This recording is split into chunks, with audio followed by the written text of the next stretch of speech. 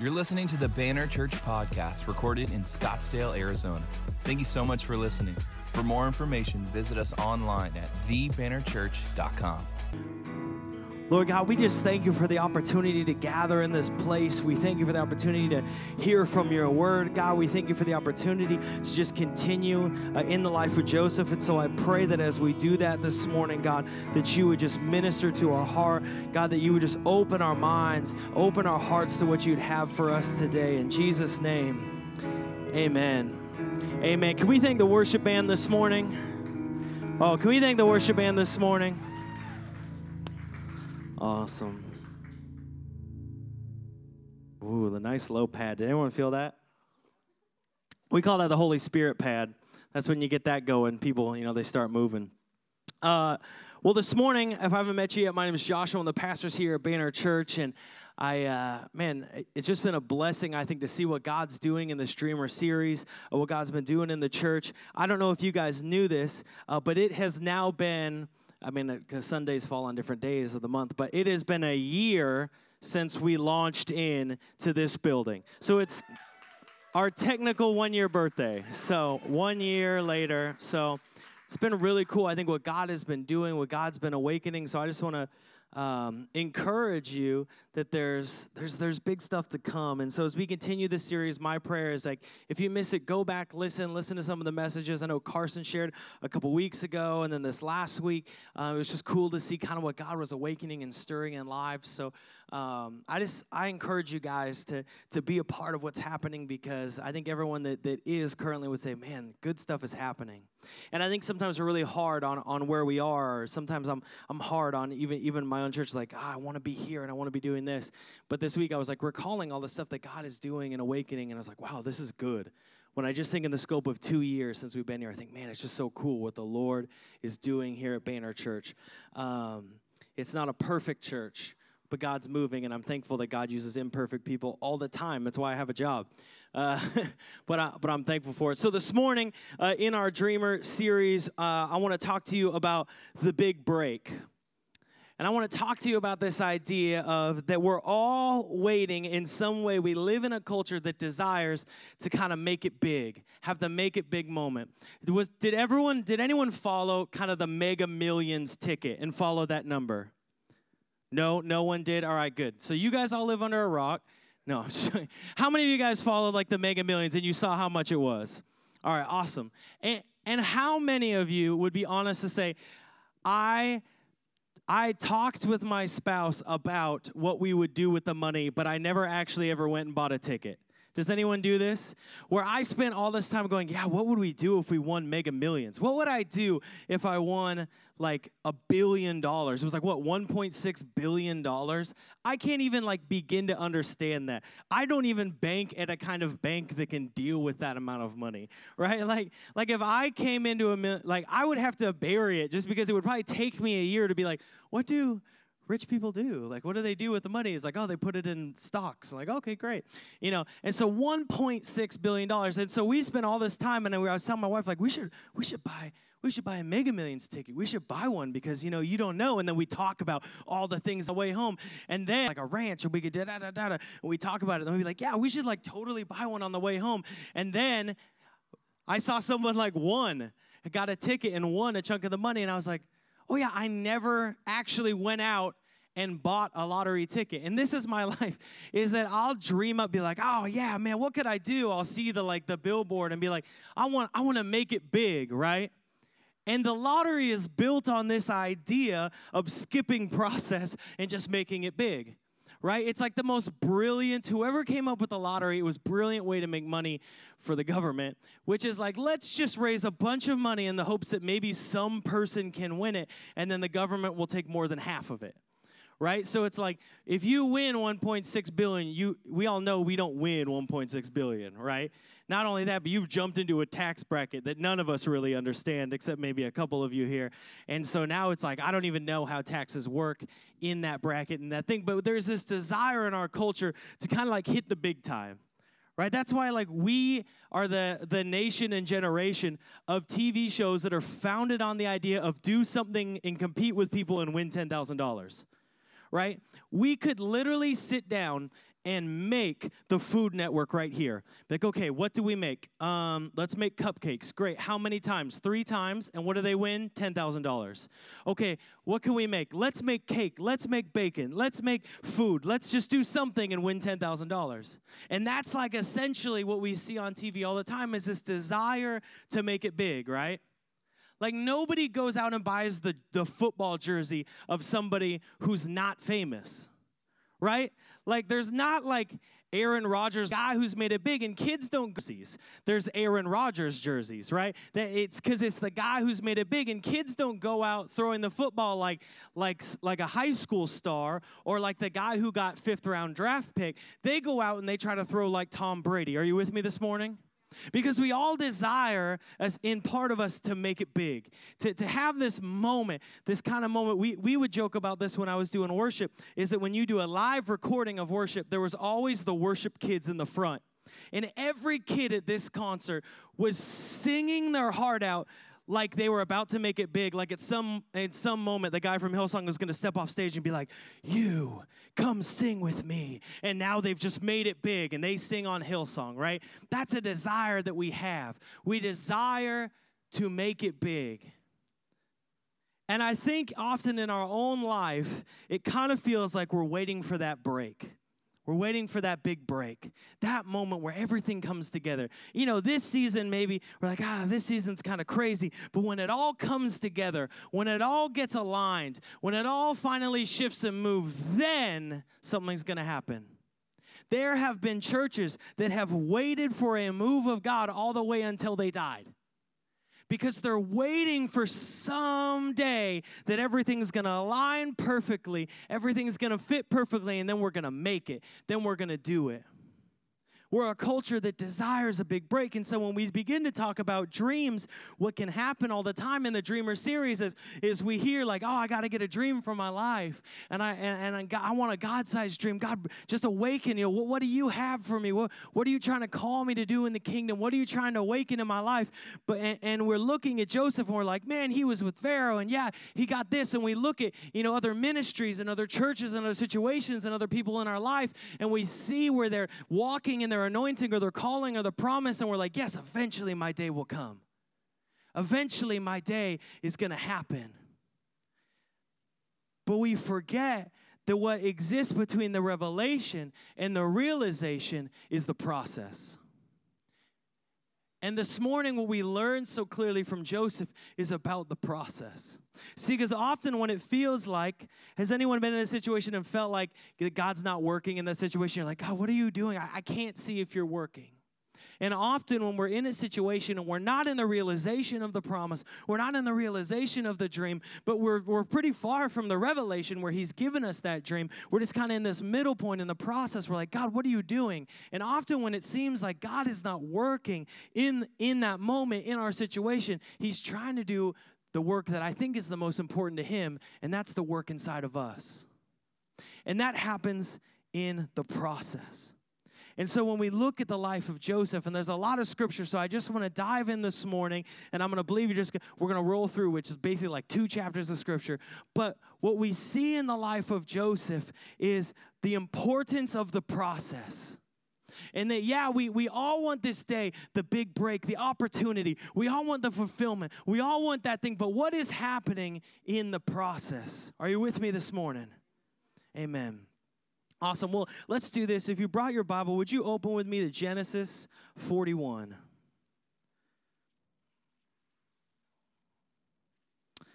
If you're with us in the Joseph series, and you'll remember that Joseph was in prison. He was in prison for 5 years.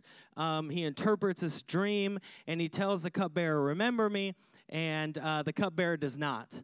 And so this is kind of where we pick up. Joseph has had a dream. He's been sold into slavery. He's risen up the ranks of slavery. He's been wrongly accused and been put in prison. He's risen up the ranks in prison. He's done really the work of the Lord in prison, told the cupbearer to remember him, but he doesn't.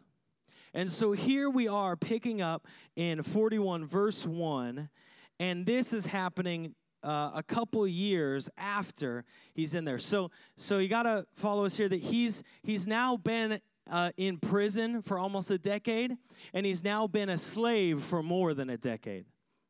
So we talked the other week about, sometimes it doesn't go according to plan. I don't think a decade in prison usually is a plan. But here's where we're picking up in the life of Joseph. It says this: after 2 whole years, Pharaoh dreamed that he was standing by the Nile. And behold, there came up out of the Nile 7 cows, attractive and plump, and they fed in the reed grass. And behold, 7 other cows, ugly and thin, came up out of the Nile after them, and stood by the other cows on the bank of the Nile. It says, and the ugly, thin cows ate up the 7 attractive, plump cows. It says, and Pharaoh awoke. And then he fell asleep again and dreamed a second time. And behold, 7 ears of grain, plump and good, were growing on one stalk. And behold, after them sprouted 7 ears, thin and blighted by the east wind. And the thin ears swallowed up the 7 plump full ears, which would have been interesting to see. And Pharaoh awoke, and behold, it was a dream. So in the morning his spirit was troubled, and he sent and called for all the magicians of Egypt and all its wise men. Pharaoh told them his dream, but there was none who could interpret them to Pharaoh.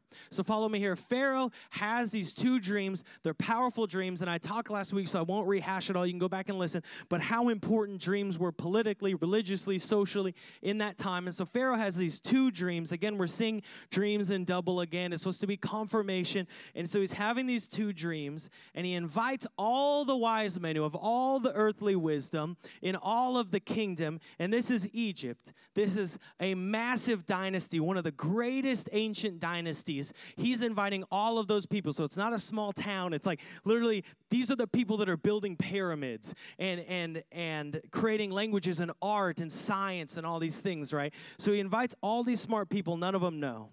So here's what happens then. Verse 9, we'll keep going. It says, then the chief cupbearer, this is the guy that Joseph interpreted the dreams. He said to Pharaoh, I remember my offenses today. When the Pharaoh was angry with his servant and put me and the chief baker in custody in the house of the captain of the guard, we dreamed on the same night, he and I, each having a dream with its own interpretation. A young Hebrew was there with us, a servant of the captain of the guard. When we told him, he interpreted our dream to us, giving an interpretation to each man according to his dream.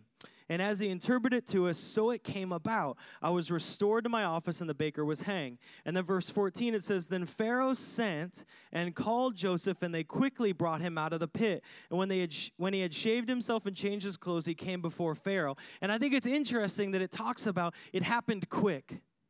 Because to Joseph, none of this probably felt quick. Does anyone in here think 10 years in prison is quick?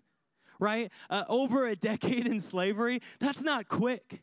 And yet it says quickly. They brought him out quickly. And I believe that sometimes when we're in the process, when God begins to move, we got to make sure that we're ready because it happens quick. When God begins to move, when God begins to awaken the promise, when God begins to release you into the potential of the promise in your life and what he's called you, it can happen quick. And so the question for us is, am I ready to be used? Have I been preparing to be used? Because when it happens, it's going to happen quick. Verse 15, let's just keep going. Everyone with me this morning still? You're still with me? We still like the Bible. We're still a fan of it, and it's reading. Good. Genesis 41:15, it says this. It says, and Pharaoh said to Joseph, I have had a dream, and there's no one who can interpret it. I have heard it said that you, when you hear a dream, can interpret it. And Joseph answered Pharaoh, it is not me. God will give Pharaoh a favorable answer. This is an important moment, right? This sounds like when he was in prison, that Joseph is saying, I know you think I can do this because you're used to wise men, but this wise man is following a wise God, and that's how it works, right? He puts the glory back on God, and when you begin to be released into the dream, when he begins to awaken, when God begins to move in that moment, you're always going to have the opportunity to give yourself the glory or God the glory. And that's always a heart check in that moment. It's like, yeah, you know what? I've served for 10 years. I have earned this, right? Joseph could have said that like, yeah, man, I've been working on this for a long time. But what does he say? He said, God gets the glory. God has the power. Because Joseph knew from his time that I have the opportunity here to put the glory on myself or on the Lord. And we don't know what would have happened. Maybe it would have stopped kind of right there. Maybe he couldn't interpret if he just takes all the glory. But he does it right, and he puts it on him. And so I'm just going to summarize this part is that he sums up, essentially, the dream of Pharaoh. And so Pharaoh tells him the dream, and he begins to summarize it. And basically, it says right here, starting in verse 25, we'll just skip down. It says, Then Joseph said to Pharaoh, The dreams of Pharaoh are one, God has revealed to Pharaoh what he is about to do. The 7 good cows are 7 years, and the 7 good ears are 7 years. The dreams are one. The 7 lean and ugly cows came up after them are 7 years, and the 7 years blighted by the east wind are also 7 years of famine. So there's 7 good years and then 7 years of famine. And verse 28 says, It is as I told Pharaoh, God has shown Pharaoh what he is about to do. There will come 7 years of great plenty throughout the land of Egypt, but after them there will arise 7 years of famine, and all the plenty will be forgotten in the land of Egypt. The famine will consume the land, and the plenty will be unknown in the land by reason of the famine that will follow, for it will be very severe. And the doubling of Pharaoh's dreams mean that the thing is fixed by God, and God will shortly bring it about. So he interprets this dream, right? This is a powerful moment. And go with me here because I think context is important. This is a man that was so disheveled and stinky and was in prison that he had to go clean before he could even come be with Pharaoh, right? This is Pharaoh is the person that people all over want an audience with, that nations would send delegations of riches just to even get in to his presence to talk to him. And here is a prisoner, a slave, a foreigner, a person who is in a prison full of people who are enemies to the state, who now is interpreting the dreams of Pharaoh.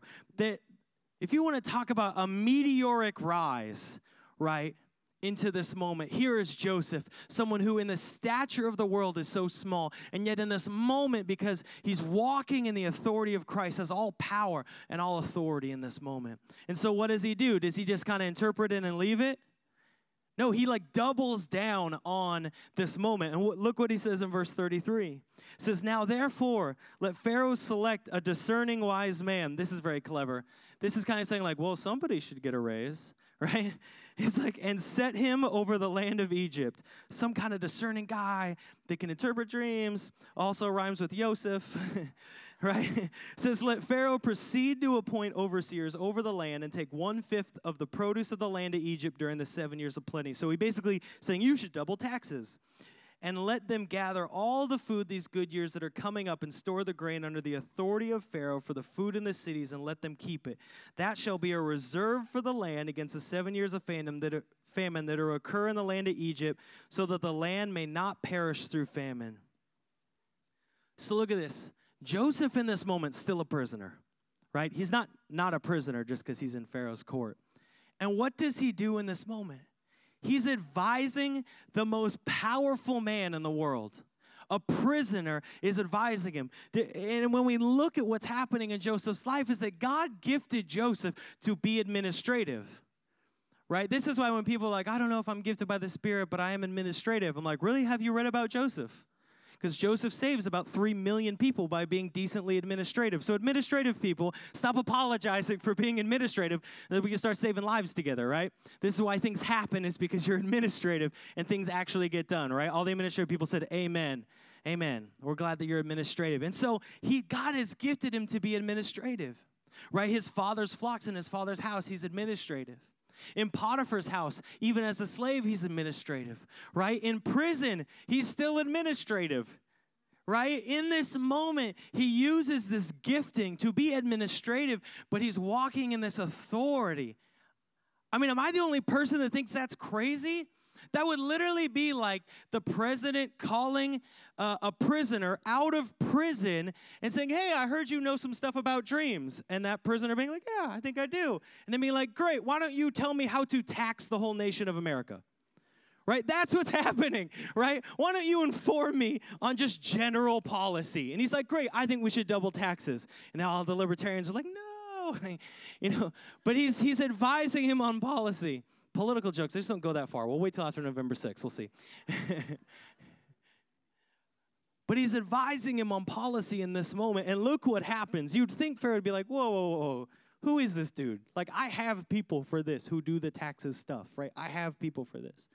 But he advises him, and look what happens in verse 37. I know it's a lot of scripture, but it's powerful, and the Lord says it better than I could say it anyways.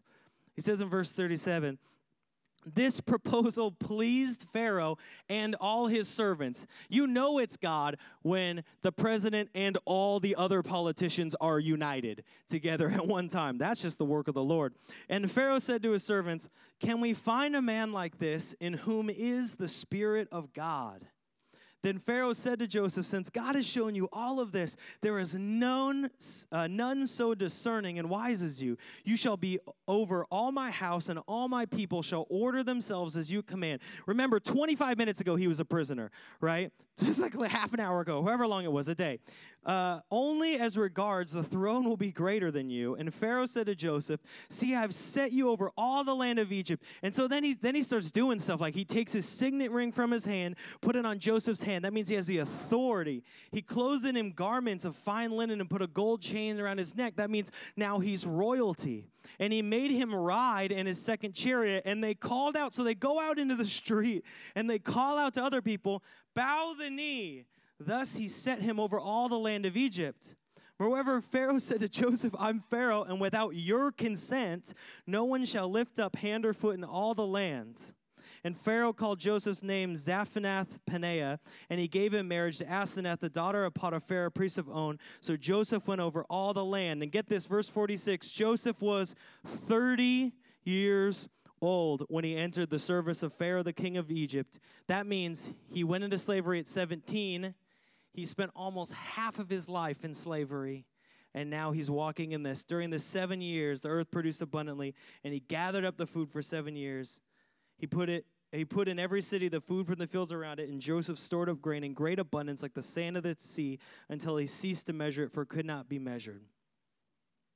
Look what happens right here. Joseph becomes the overseer of all of Egypt. And though Joseph doesn't quite know it yet because he hasn't seen his dream come to fulfillment, we, from a pulled back advantage, can say that his dream is starting to happen, right?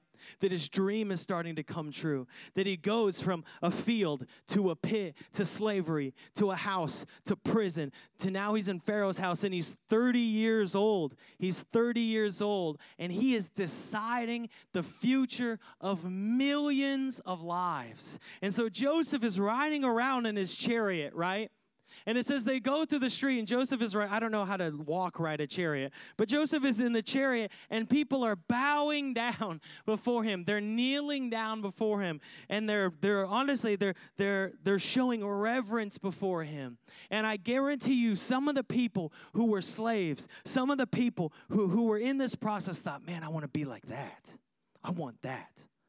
Right? If you were in prison with Joseph and you were also God-fearing, could you imagine when you're like, Lord, I want that big break. I would really love that. I'd love for that, everything to just come into alignment because I'm still waiting for my promise. And when they looked at Joseph, what they saw and what you saw is a superstar. See, when we look at Scripture, we see process. But when they saw Joseph, they saw superstar. See, when we look at someone and we look up to them and we look at them and then the culture elevates them, we see the superstar, but we don't see the process.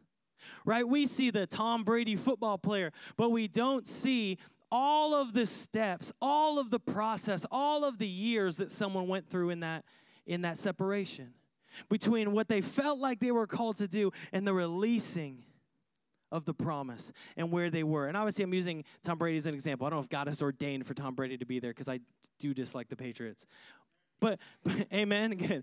But the point this morning is that process is so key because Joseph's life is not an isolated story. See, God has called you to great mission. I believe that God wants to use you for great things, or else Jesus wouldn't have said the things he said in Scripture. And so he's called you and empowered you and given the Holy Spirit to you and this belief. And yet what's between the revelation and the realization is process. And so when we desire to see the dreams come to fulfillment, we're like, God, how are you releasing this dream? How are you releasing this promise in my life? And I believe that we learn really kind of two major things from Joseph. Y'all want to hear them? Amen. Good, because I'm going to share them with you. One of them is this: be present in the process. See, this is so key when we look at the life of Joseph, is that God uses people who are present in the process. See, this process that you're in, that you're walking through, is what unlocks, is what releases the promise that God's trying to bring. See, process always comes before the fulfillment of the promise. And now I'm not saying that God put Joseph in prison. All I'm saying is that we can look at the scripture and say, that's a process. And regardless of what your life has been, process can recognize process, right? If you're in process, you're like, I recognize this is my life. Things are good, then they're bad, and I'm still trying to be faithful and walk along it. But what we see in Scripture is that God raises up people who are not afraid of process. That God raises up people who are not afraid of the process, of the pit, of the prison, of the slavery. They're not afraid of those moments, and they're walking in them. See, and I know God can use everything, right? God has used a donkey. That's always reassuring for me, because sometimes I act like a donkey.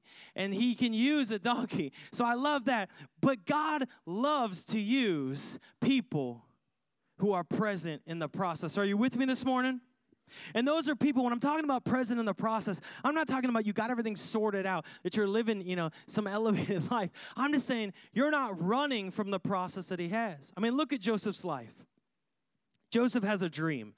We're like, that's great. And never in Joseph's dream did he imagine get thrown in a pit and sold to our distant cousins that hate us. Right? That was never in his idea. And yet he's sold into slavery. And instead of curling up to die, instead of just being like, well, I know God had a dream, so I'm just going to stand back here and wait, he's present in the process even while in slavery. And what does he learn in that slavery? He develops the administrative gifting and anointing that God has given him. That even as a slave, he raises up, right? He gets elevated into power. He serves faithfully. Then he gets accused of a crime he didn't commit and put into prison. So what does he do? Does he give up and say, God, I don't understand. I want to be over here in this harvest field, but you got me here in this prison. No, he's present in the process, and he develops, and he works, and he's a part of it. He's seeking the Lord, and he stays integrous, even though none of us probably would have faulted him for giving in a little bit. And he stays faithful to the process. And in prison, he grows this administrative gifting. He grows this dream interpretation gifting that he's been given. So now, when he's in Pharaoh's house, he's functioning in the fullness of what he's learned in the process. See, what happens all the time is when adversity comes, we detach from the process. Think, well, this isn't where God's calling me, so I'm just going to wait. And waiting on the Lord is key. Waiting away from the Lord is different. Or I'm just going to wait till my big break. I'm just going to wait until God kind of like brings the right thing that I'm really looking for. Or I'm just going to wait. I'm just going to wait, and then he'll bring around that opportunity.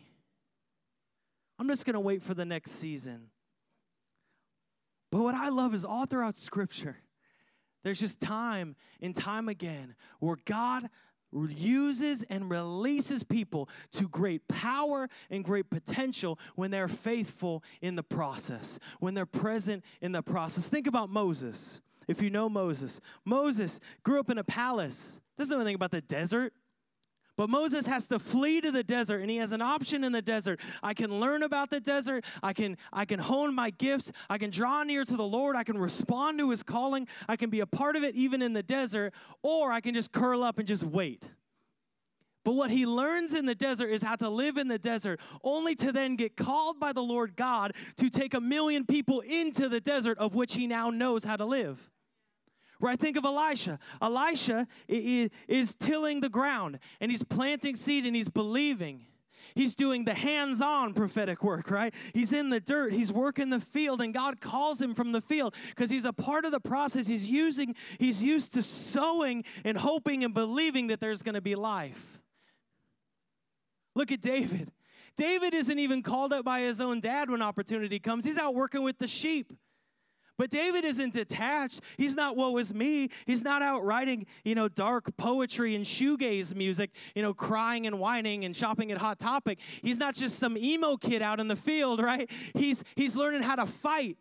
He's learning how to struggle. He's writing psalms to the Lord of praise. He's learning how to be a worshiper. He's learning how to be a king even though he doesn't know it because he's present in the process. And so when we see Joseph is faithfully serving in prison. He's faithfully serving in Potiphar's house because he's present in the process. And process is crucial for releasing the potential of the dream that God's given you. See, God is always looking. He's not looking for the most talented, the most fearless person. Look at Gideon. Gideon is used, and his process is crazy. But Gideon's hiding in a wine press, just like eating grain, hoping to make it by. He's not saying you got to be this charismatic. He's not saying you got to do this much. You got to get up on stage and preach. You got to do these things. He's not saying that.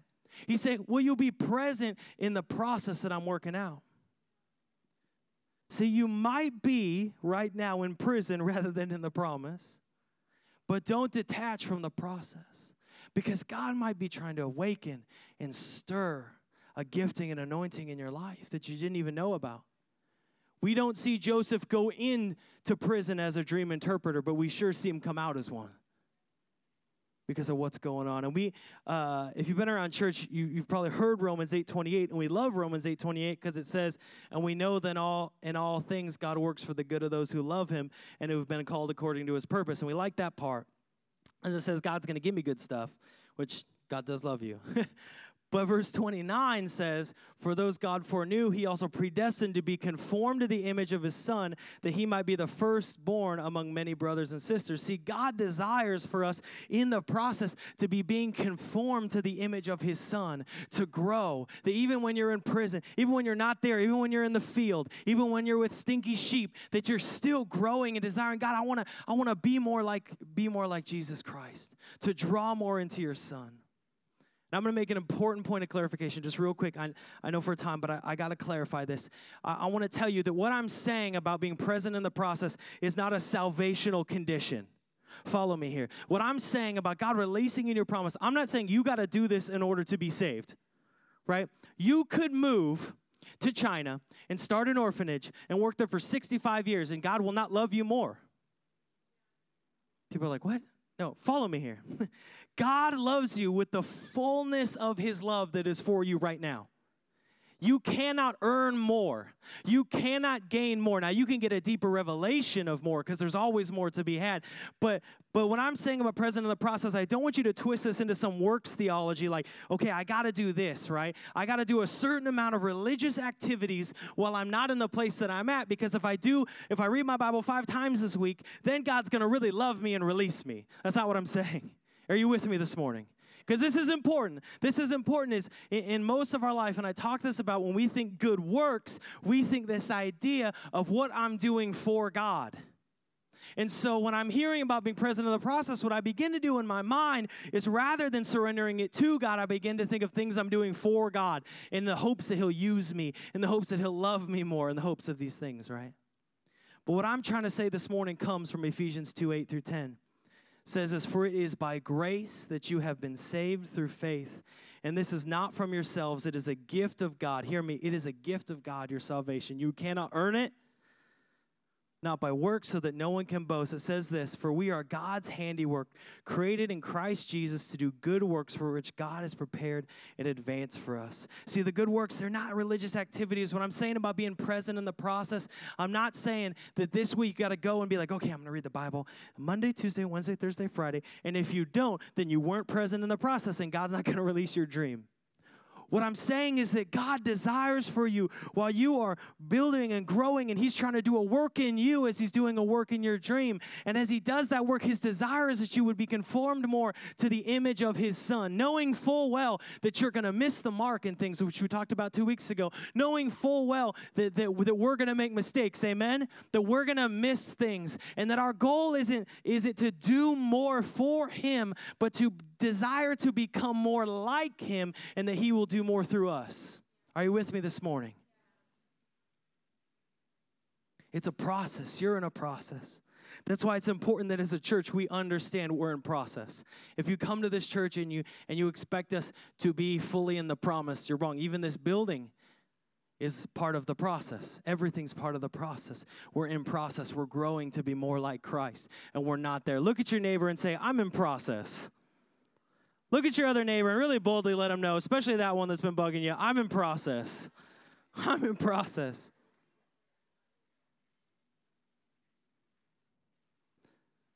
Because it's more than this, right?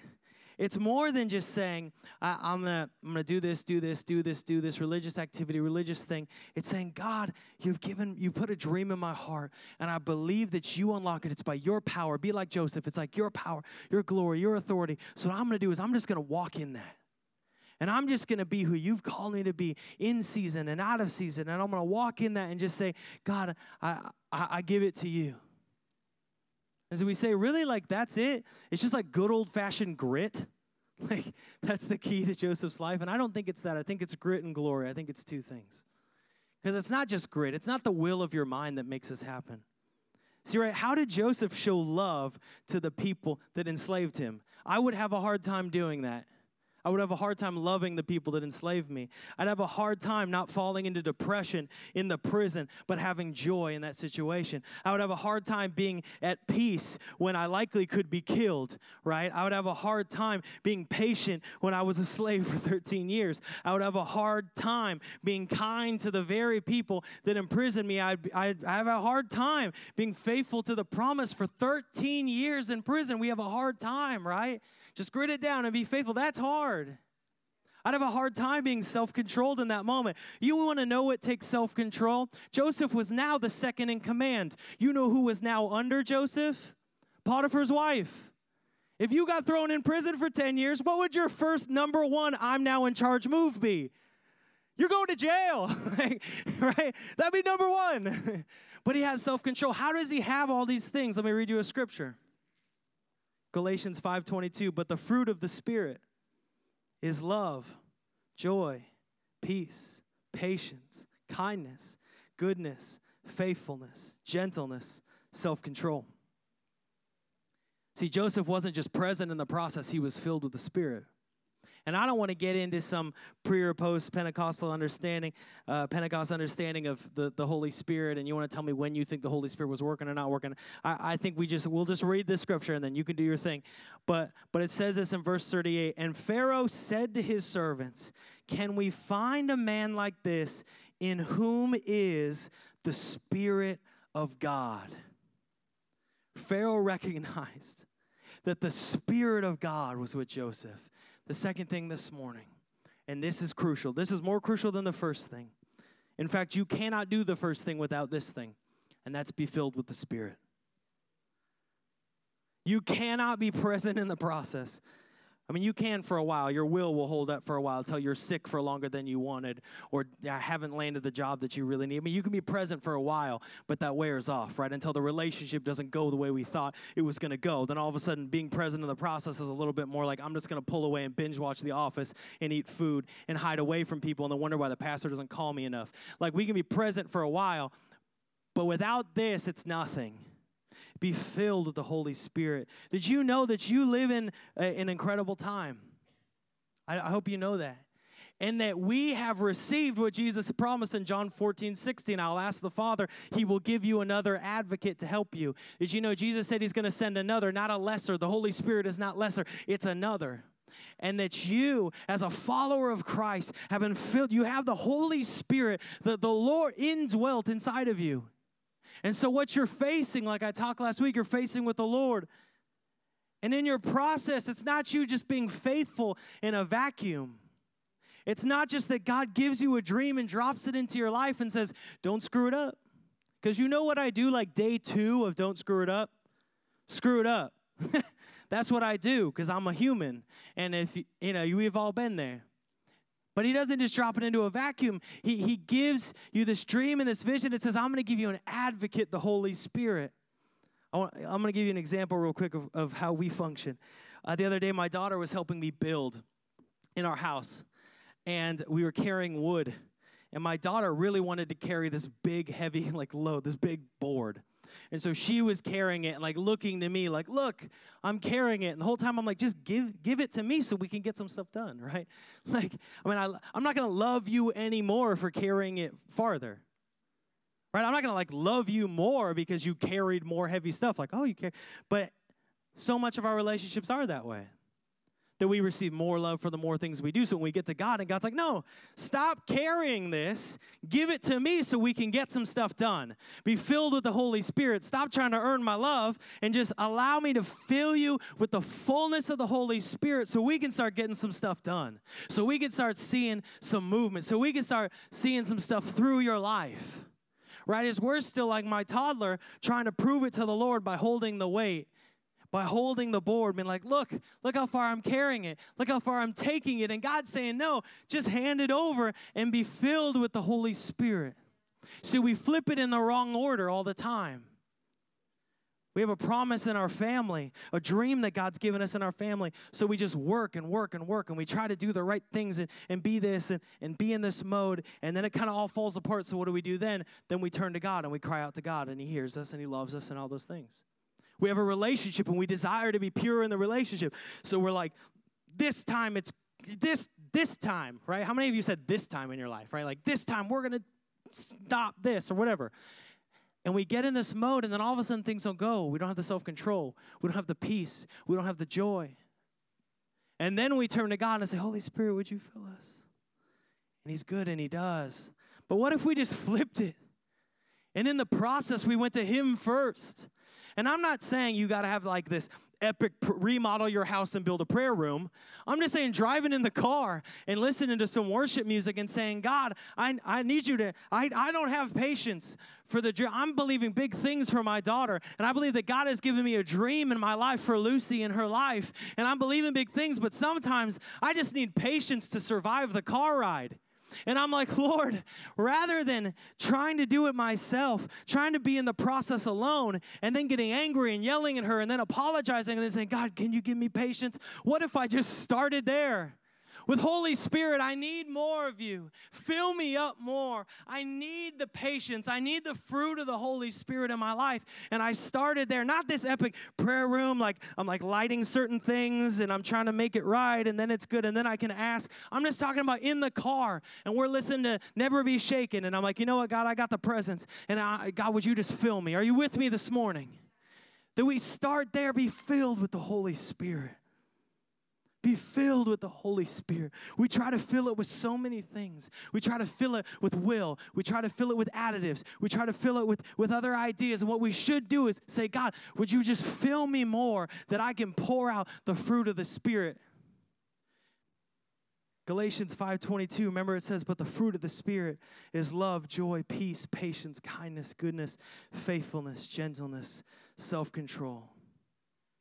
See, if you're going to be in the process, you got to get filled by the Spirit.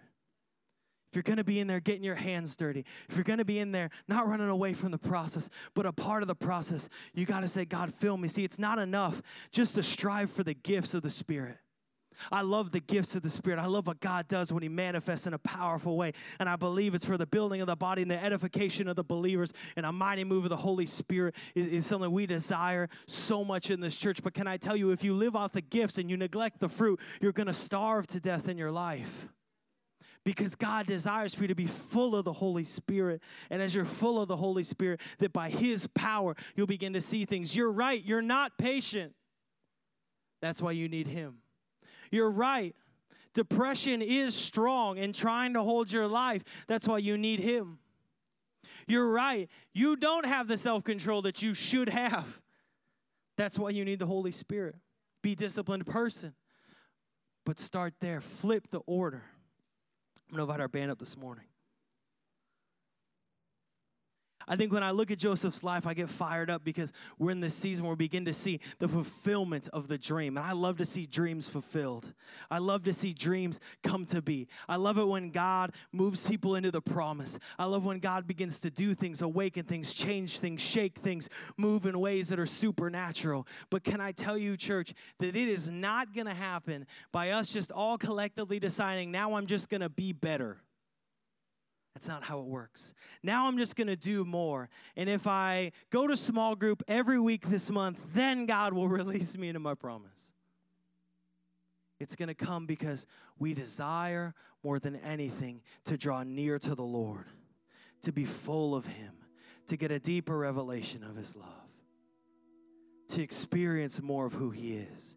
And as he does this, it's no longer about measuring up, making it. It's no longer about the big break, the right season. It's no longer about checks and balances of, oh, I've done this many good and this many bad. It's not about that. Jesus came and he died for you as I would eat communion today. And his blood covers you. And so when God looks at you, he doesn't see your sin. He sees the righteousness of Jesus. So we move on from that. We say, God sees the righteousness of Jesus Christ. So I'm not living over here. I'm living over here. And when I'm over here and I'm still in the process, what I'm saying is I'm not going to try to do it alone. I'm not going to try to go it alone. If I'm believing that God's put a dream in my life, I'm not trying to just stir it up alone and hope that eventually I'll get the right combo of prayers and he'll release it in my life. But that in the process, I'm just going to be faithful and say, Holy Spirit, I need you. We have so overcomplicated, I think, the church that we have all these different things. 7 steps to unleashing the promise in your life. No, this is God. God gives the promise. God gives the dream. God gives the power for the dream. God releases the dream. God sets it. God makes it happen. It's all God. And our job is to come before him and say, God, like we said in our Acts series, if there's more of you to have, I want to have it. Because I desire to be more like Jesus. I desire to press more into you. And he knows, he's like, I know you do. And you're going to mess it up. And you're like, I know, me too. But as I press into God, as I draw near to him, I discover the depth and riches of his love. And I'm no longer trying to earn the dream. I'm no longer trying to pay it off like there's some deficit. I'm just drawing near to God and saying, Holy Spirit, I need you. Holy Spirit, I need peace in my situation. I don't want to get trapped in anxiety. I want to be part of the process. I need your peace. Holy Spirit, I've been in prison for a decade. I don't want to be identified as a prisoner. I don't want to just try to will myself, today I'm going to have a good day. No, I want to receive the peace that comes from the Holy Spirit.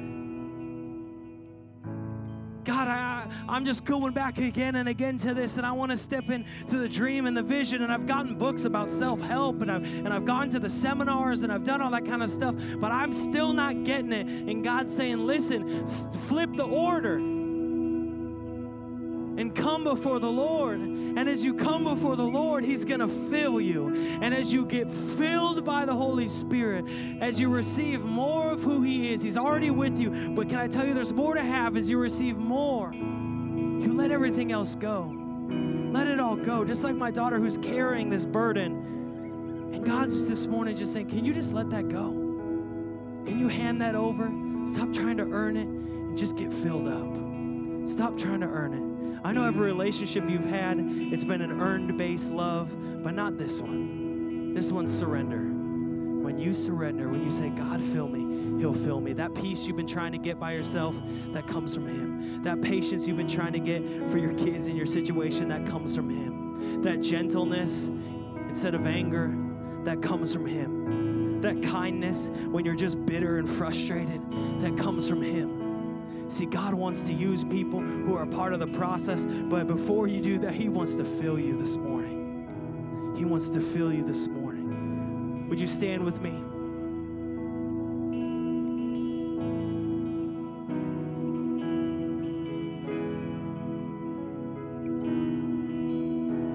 Would you just close your eyes in this place this morning? I do this because it just helps us focus in this moment.